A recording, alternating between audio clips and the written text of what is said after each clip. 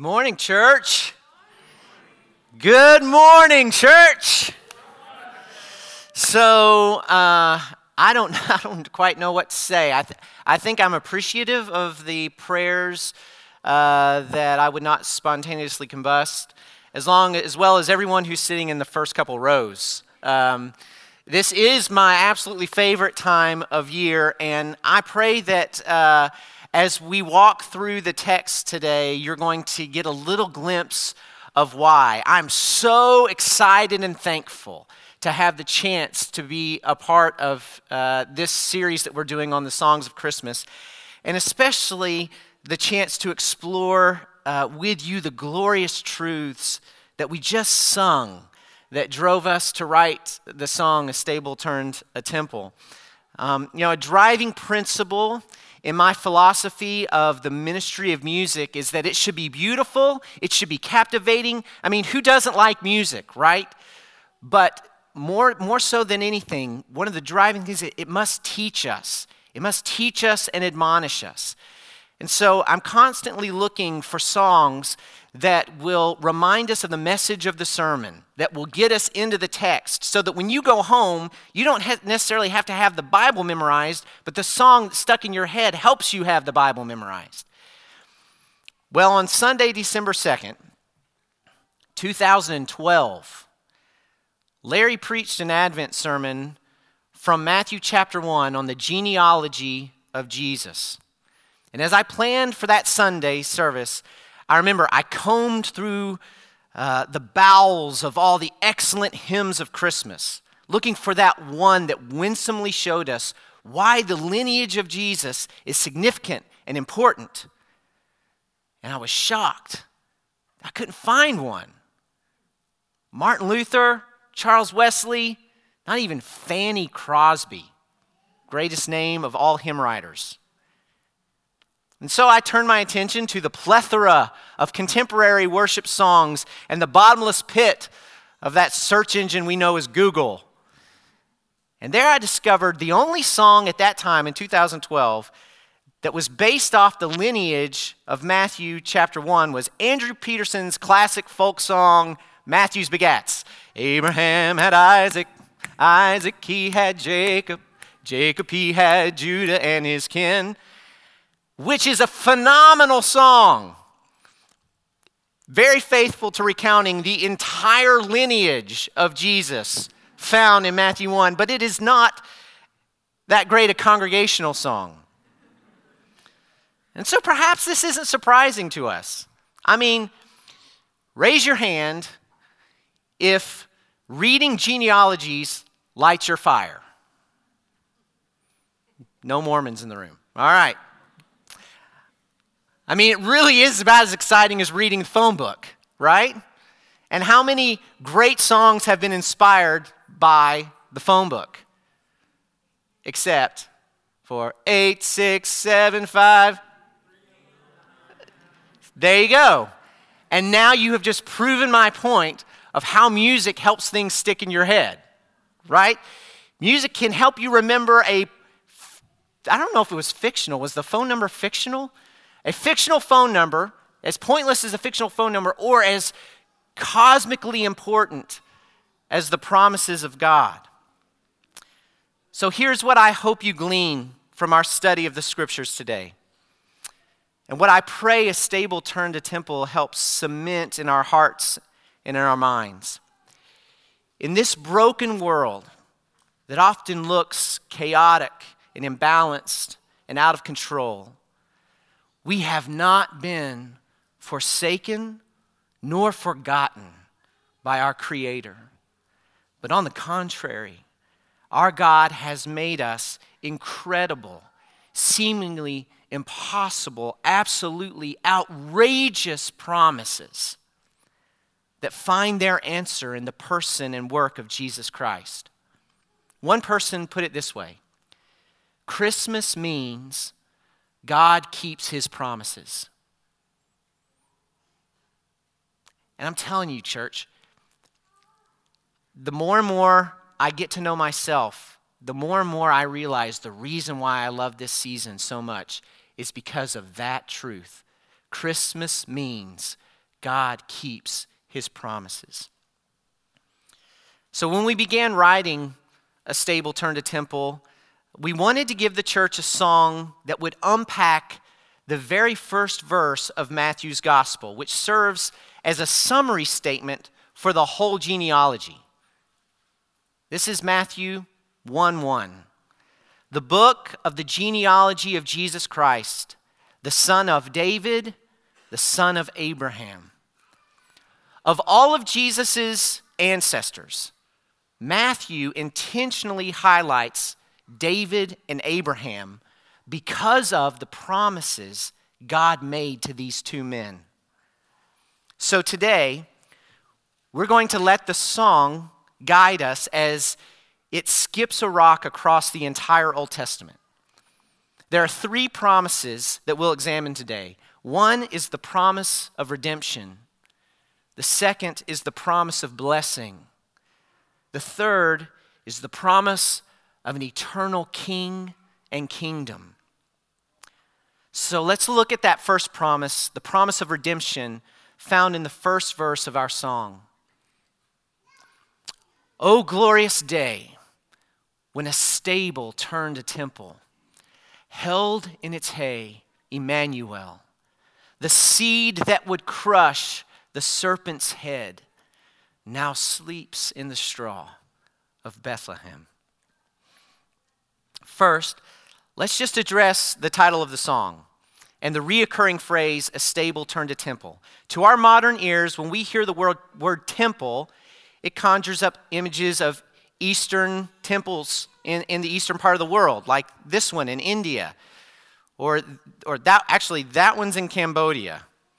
That's amazing. That looks straight out of Star Wars. This one in India. Or if you're from my generation, the word temple conjures up images of scary-looking men and painted faces that can pull your heart out of your chest. But a temple is very simply a place where the presence of a deity resides and can be communicated with by humans. Prior to Pentecost, in Acts chapter 2, which was when God sent the Holy Spirit to indwell every believer, the presence of God dwelt in a certain meeting place. Moses met with God in the tent of meeting, aka temple. The Levites offered sacrifices and prayer at the temple that Solomon built in Jerusalem. And after it was destroyed, the second temple was built so that God's people had a place to worship and meet with him. So, when Mary and Joseph rode into Bethlehem that cold night, and contractions began, and Mary's water broke, and the Son of God entered into time and space, that forlorn stable outside of Bethlehem became the most holy, the most beautiful place on earth. A temple where humanity could not only gather to commune with God, but we could see him, we could touch him, we could adore him. That's how the song got its title. Now let's look at the second part of verse 1. O glorious day when a stable turned a temple, held in its hay Emmanuel, the seed who would crush the serpent's head, now sleeps in the straw of Bethlehem. Carson helped us understand this archaic imagery last week when we looked at Hark the Herald Angels Sing, when these lyrics is what we heard. Rise the woman's conquering seed, bruise in us the serpent's head. These lyrics come from a prophecy that is found 3 chapters into the Bible. It is spoken by God himself as he addresses Adam, Eve, and the infamous serpent just after they had fallen from grace in the Garden of Eden. This is the second most sorrowful moment in all of history, second only to the death of Christ on the cross, which we could probably say never would have happened if it weren't for this moment. Adam and Eve chose to disobey their Creator and chose for themselves what would be right and what would be wrong. And from that singular event, every form of death and disease, every form of betrayal and unfaithfulness, every form of war and murder would plague us. But as God pronounced these just and rightful curses upon Adam and Eve and the serpent, a promise of redemption comes as an exclamation mark at the end of the serpent's curse. Look at Genesis chapter 3. This is God speaking. I will put enmity between you and the woman, and between your offspring and her offspring. He will crush your head, and you will strike his heel. In other words, one of Eve's children, one of her offspring, one of her grandchildren or great-great-great-grandchildren was going to bury his heel into the serpent's skull, destroying him and his power. Mel Gibson portrayed this vividly in his 2004 film, The Passion of the Christ. And interestingly, while most theologians see this prophecy being fulfilled in Christ's death on the cross, or even in Revelation 20, in the final battle when Satan is thrown into the lake of fire, Mel Gibson portrays it in the Garden of Gethsemane, connecting the Garden of Eden, where the original curse was given, to the Garden of Gethsemane, where Christ famously pleaded with the Father that if there be any other way than the cross, nevertheless, not what I will, but what you will. Watch this.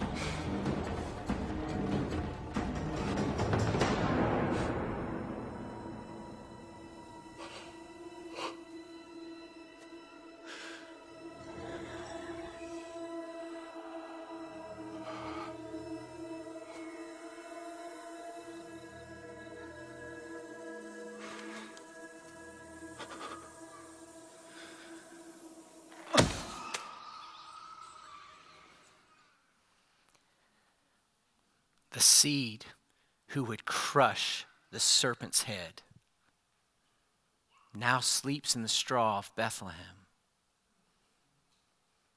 The first promise is the promise of redemption, and it's given to us 3 chapters into the Bible. The second promise we will see is the promise of blessing that is found in Christ being the son of Abraham. Let's look at those lyrics. O glorious song from the host of heaven calling, proclaiming peace and goodwill towards men, for the brightest star of Abraham descends to bless all the sons of men. The first 2 lines of every verse in the song come from the New Testament. Then a connection is made between the nativity scene and the prophecies and promises of the Old Testament. Verse 2 is attempting to lift our gaze skyward, recounting the angelic visit to the shepherds that announced peace and goodwill towards men. But in our gaze heavenward, I can't help but think of the stars. And when I think of the stars, I think of Abraham and the covenant God made with him. What you need to know before we read these promises is that Abraham and his wife Sarah were of no significance. They weren't rich, they weren't educated, they held no political power or led any groups of people. They were nomad, childless, middle-class sheep herders. But what they did have was faith. And it's incredible what God can do with a little bit of faith. You'll recognize these verses from our Gen 12 campaign. So look with me at Genesis chapter 12. Now the Lord said to Abram, "Go from your country and your kindred and your father's house to the land that I will show you, and I will make of you a great nation, and I will bless you and make your name great so that you will be a blessing. I will bless those who bless you, and I will dishonor you who," that's his typo, "I will dishonor those who curse you. And in you all the families of the earth shall be blessed." Two items of extreme importance. One, God is going to make Abram into a nation. He's going to give Abraham and Sarah something they've never had before: children. Two, God is going to bless Abraham, and through Abraham, God is going to bring blessing to every family on the earth. So God makes this promise to Abraham, and he and Sarah believe God. So they pack up their things, and they head to this land where they've never been before, to Canaan. All the while, they are waiting for God to give them that child he had promised. But a year passes, then 2, then 5 years, then a decade. And Abraham and Sarah, their faith begins to wane. And can't we sympathize with them? I mean, it is a lot easier for us to trust God's power to bring about the miraculous than for us to trust the wisdom of his timing. Abraham and Sarah sought to assist God in fulfilling his promise, so they conspired to have a son through Sarah's maidservant, Hagar. But God didn't need any help. What he needed was their faith. And so God reinforces his promise in Genesis chapter 15. And he, that is God, brought him, that is Abraham, outside and said, "Look toward heaven and number the stars, if you are able to number them." Then he said to them, "So shall your offspring be." And he believed the Lord, and he counted it to him as righteousness. Do you know how many stars are in the night sky? According to scientists, our own galaxy, known as the Milky Way, of which our sun is one of those stars, contains between 100 and 400 billion stars. Between 100 and 400 billion stars. So just to clarify, some of the smartest humans on earth, you know, people who split atoms, clone sheep, and make quantum computers, have such a hard time counting the number of stars that their margin of error is 300 billion. And here's where the wonder and beauty of the created universe sends my imagination spiraling, because as Abraham gazed up into those billions of stars, each one representing one of his future children, one of those stars shining more brilliantly, shining brighter than all the rest, would be the most important human in all of history. And that star would descend from the heavens to be the fulfillment of God's promise to bless all the nations of the earth through Abraham. And so our song cries out this welcome to him. Son of Abraham, bring your blessing to all the nations of the earth. God, who transforms this stable to a temple, come free us from the curse. The blessing he brings is freedom from the curse given in Eden, freedom from death and hell, freedom from the weight and burden of bearing our own sin, true and eternal freedom. And this is why the Apostle Matthew and the song celebrates Jesus as the son of Abraham, because he is the promised blessing to all the nations of the earth. The third verse of the song begins us in the Gospel of John and his rich description of Christ as the Word of God incarnate. And then it transitions us to exploring the Old Testament ramifications of Jesus being the son of David.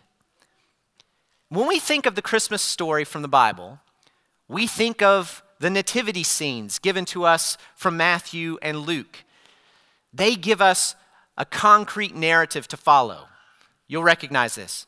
Joseph and Mary arrive in Bethlehem on a donkey. There's no room for them in the inn. They find a stable. Jesus pops out. Angels tell shepherds to come check it out. Wise men from the east follow a star, so on and so forth. Right? But the Gospel of John's account is one of the most breathtaking, glorious, theologically rich chapters in all the Bible. It communicates the true wonder of the incarnation more than its finer details. Just listen to some of these verses. In the beginning was the Word. The Word was with God, and the Word was God. He was in the beginning with God. All things were made through him, and without him was not anything made that was made. And in him was life, and the life was the light of men. The light shines in the darkness, and the darkness has not overcome it. And the Word became flesh and dwelt among us. And we have seen his glory. Glory as of the only Son from the Father, full of grace and truth. As you hear that, it makes the origins of the first few lines of this verse unmistakable. O glorious light, dispelling the darkness, the Word of God in human form. Heir to David's throne, eternal, the King of kings to us is born. So why is Jesus being related to David a big deal? Well, when David was crowned the second king of Israel, he desired to build God a house or a temple. But God wasn't interested in David building him a house. Instead, God was going to build David a house from his family tree, a lineage that would be established eternally. And one of his sons would sit on a throne forever. Listen to 2 Samuel 7 as God speaks to David. Moreover, the Lord declares to you that the Lord will make you a house. And when your days are fulfilled and you lie down with your fathers, I will raise up your offspring after you, who shall come from your body, and I will establish his kingdom. He shall build a house for my name, and I will establish the throne of his kingdom forever. So we will see God fulfill this prophecy in several ways. First, David's son, one of David's first biological sons, Solomon, builds the first temple. That is a house for God's name in Jerusalem just after David dies. Second, 14 generations from now, Jesus Christ, the son of David, will be born the King of the Jews. He will die with a sign over his head that reads, the King of the Jews. He will rise as death's conquering king, and he is currently reigning as King of Kings. And it's not just that his reign is eternal, but it's also good. Listen to the description of his rule. Behold, the days are coming, declares the Lord, when I will raise up from David's righteous branch, and he shall reign as king and deal wisely, and shall execute justice and righteousness in the land. In his days, Judah will be saved, and Israel will dwell securely. And this is the name by which he will be called. The Lord is our righteousness. Do you hear the description of his reign? You know, we have so many examples of bad, tyrannical rulers. But this ruler, this eternal ruler, his reign is of peace. Famously, Isaiah said, "For to us a child is born, to us a son is given," we heard this earlier, "and the government shall be upon his shoulder, and his name shall be called Wonderful Counselor, Mighty God, Everlasting Father, Prince of Peace. Of the increase of his government and of peace there will be no end. On the throne of David and over his kingdom, to establish it and to uphold it with justice and with righteousness from this time forth and forevermore. The zeal of the Lord of hosts will perform this." Jesus is the eternal King of David, and he is ushering in a kingdom unlike any other, a kingdom of peace, of justice, and righteousness that will never end. A king and a kingdom ruled not by an iron fist, but by love, a transformative grace and love. And so we sing, "Son of David, bring your kingdom here on earth as is above. O Prince of Peace, in this stable turned a temple, come change us with your love." So at this point in the writing process, as we were writing the song, we had praised God for the fulfillment of the very first messianic prophecy from Genesis chapter 3. We had given thanks for the promise of blessing because he is the son of Abraham. And we had worshiped him as the promised eternal king of David's line. But there was still a powerful truth hidden in that verse from Matthew chapter 1 that we had not yet explored. The book of the genealogy of Jesus Christ, the son of David, son of Abraham. Jesus' very name carried with it a glorious promise from God, explained by Gabriel to Joseph later in Matthew chapter 1. Gabriel came to Joseph and said, "She will bear a son, and you shall call his name Jesus, for he will save his people from their sins." Jesus' name literally means God is our salvation. And this is what the final verse of the song seeks to celebrate. "O glorious Son, begotten of the Father, hallelujahs fill the vaulted skies.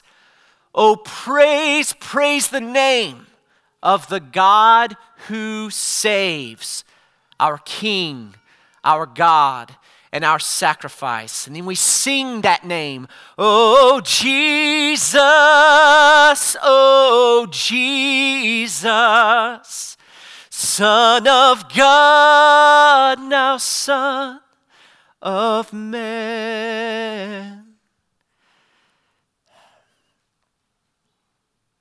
I could spend a whole nother sermon just unpacking the scriptures that make up this verse. But our time is short.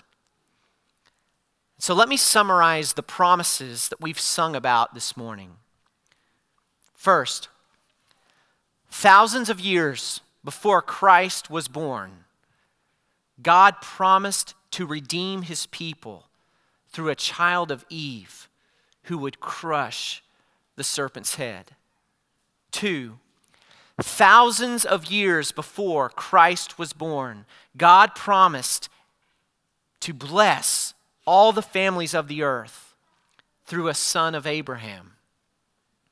3, 1,000 years thereabout before Christ was born, God promised an eternal king who would rule over a kingdom of peace, justice, and righteousness that would be a descendant of David. Do you know that in total, there are over 350 messianic prophecies found in the Old Testament that are all answered in Jesus? 350 promises of the future that are all answered in Jesus. What does Christmas mean?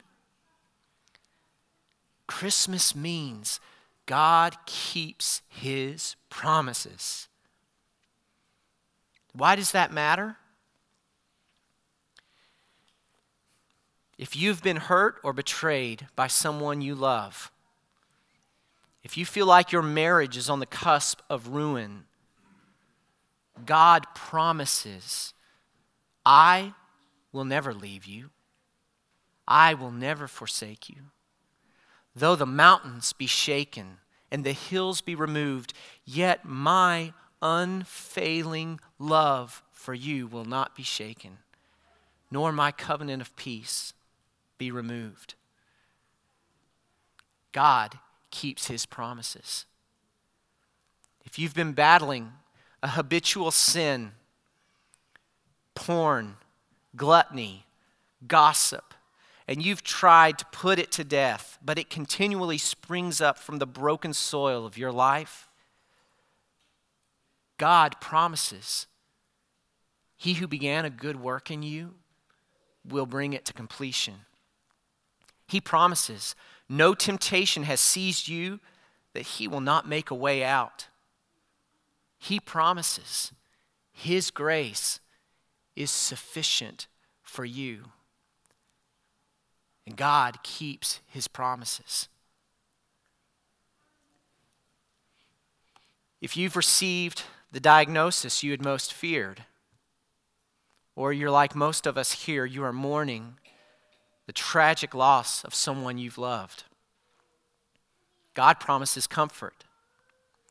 He promises his presence and protection in the valley of the shadow of death. He promises nearness to the brokenhearted. He promises that though our bodies are dying, our spirits are being renewed every day. For our present troubles are small and won't last very long. Yet they produce for us a glory that vastly outweighs them and will last forever. And God keeps his promises. And if today you've realized that there is nothing sure in this world, there's nothing truly trustworthy, nothing that will never fail you, then my prayer is this year you will see Christmas as you have never seen it before. And God's promise of rescue and redemption through Jesus would be yours. We're going to stand in just a moment, and we're going to sing this song again. We're going to recount the promises of God to us. And I want to invite those of you who would like prayer or would like to know, how do I place my faith in Christ? How do I trust in these promises? How is it that I begin following Christ and experiencing the freedom and the joy that Christmas brings? We are down here and we would love to pray and speak with you. I will be down here. Some of our leaders will also be down here. But this is where Creswellian joy comes from. This is where my peace comes from. If you think for a moment that my life is hunky-dory. You need to know that it is not. But there is a peace that passes all understanding that guards my heart and my life. And the engine from which that peace comes is faith in Christ. And what feeds my faith in Christ? My knowledge that He is a promise keeper. He does the absolutely incredible, the astounding. He keeps His promises. So let's stand. Let me pray for us. And let's sing. God, we pray. We pray that you would remind us through these lyrics and through other songs that we will be singing throughout this season that you are the God who sent your Son, your only begotten Son, out of love for the world to redeem the lost, to ransom us. And you did not just do it off the cuff. God, you planned this. And you planned this so that we might see, we might have the eyes of faith to see how beautifully orchestrated our salvation is, and it would build our faith. So God, as we sing of your promises, build our faith. Draw those who are far from you close.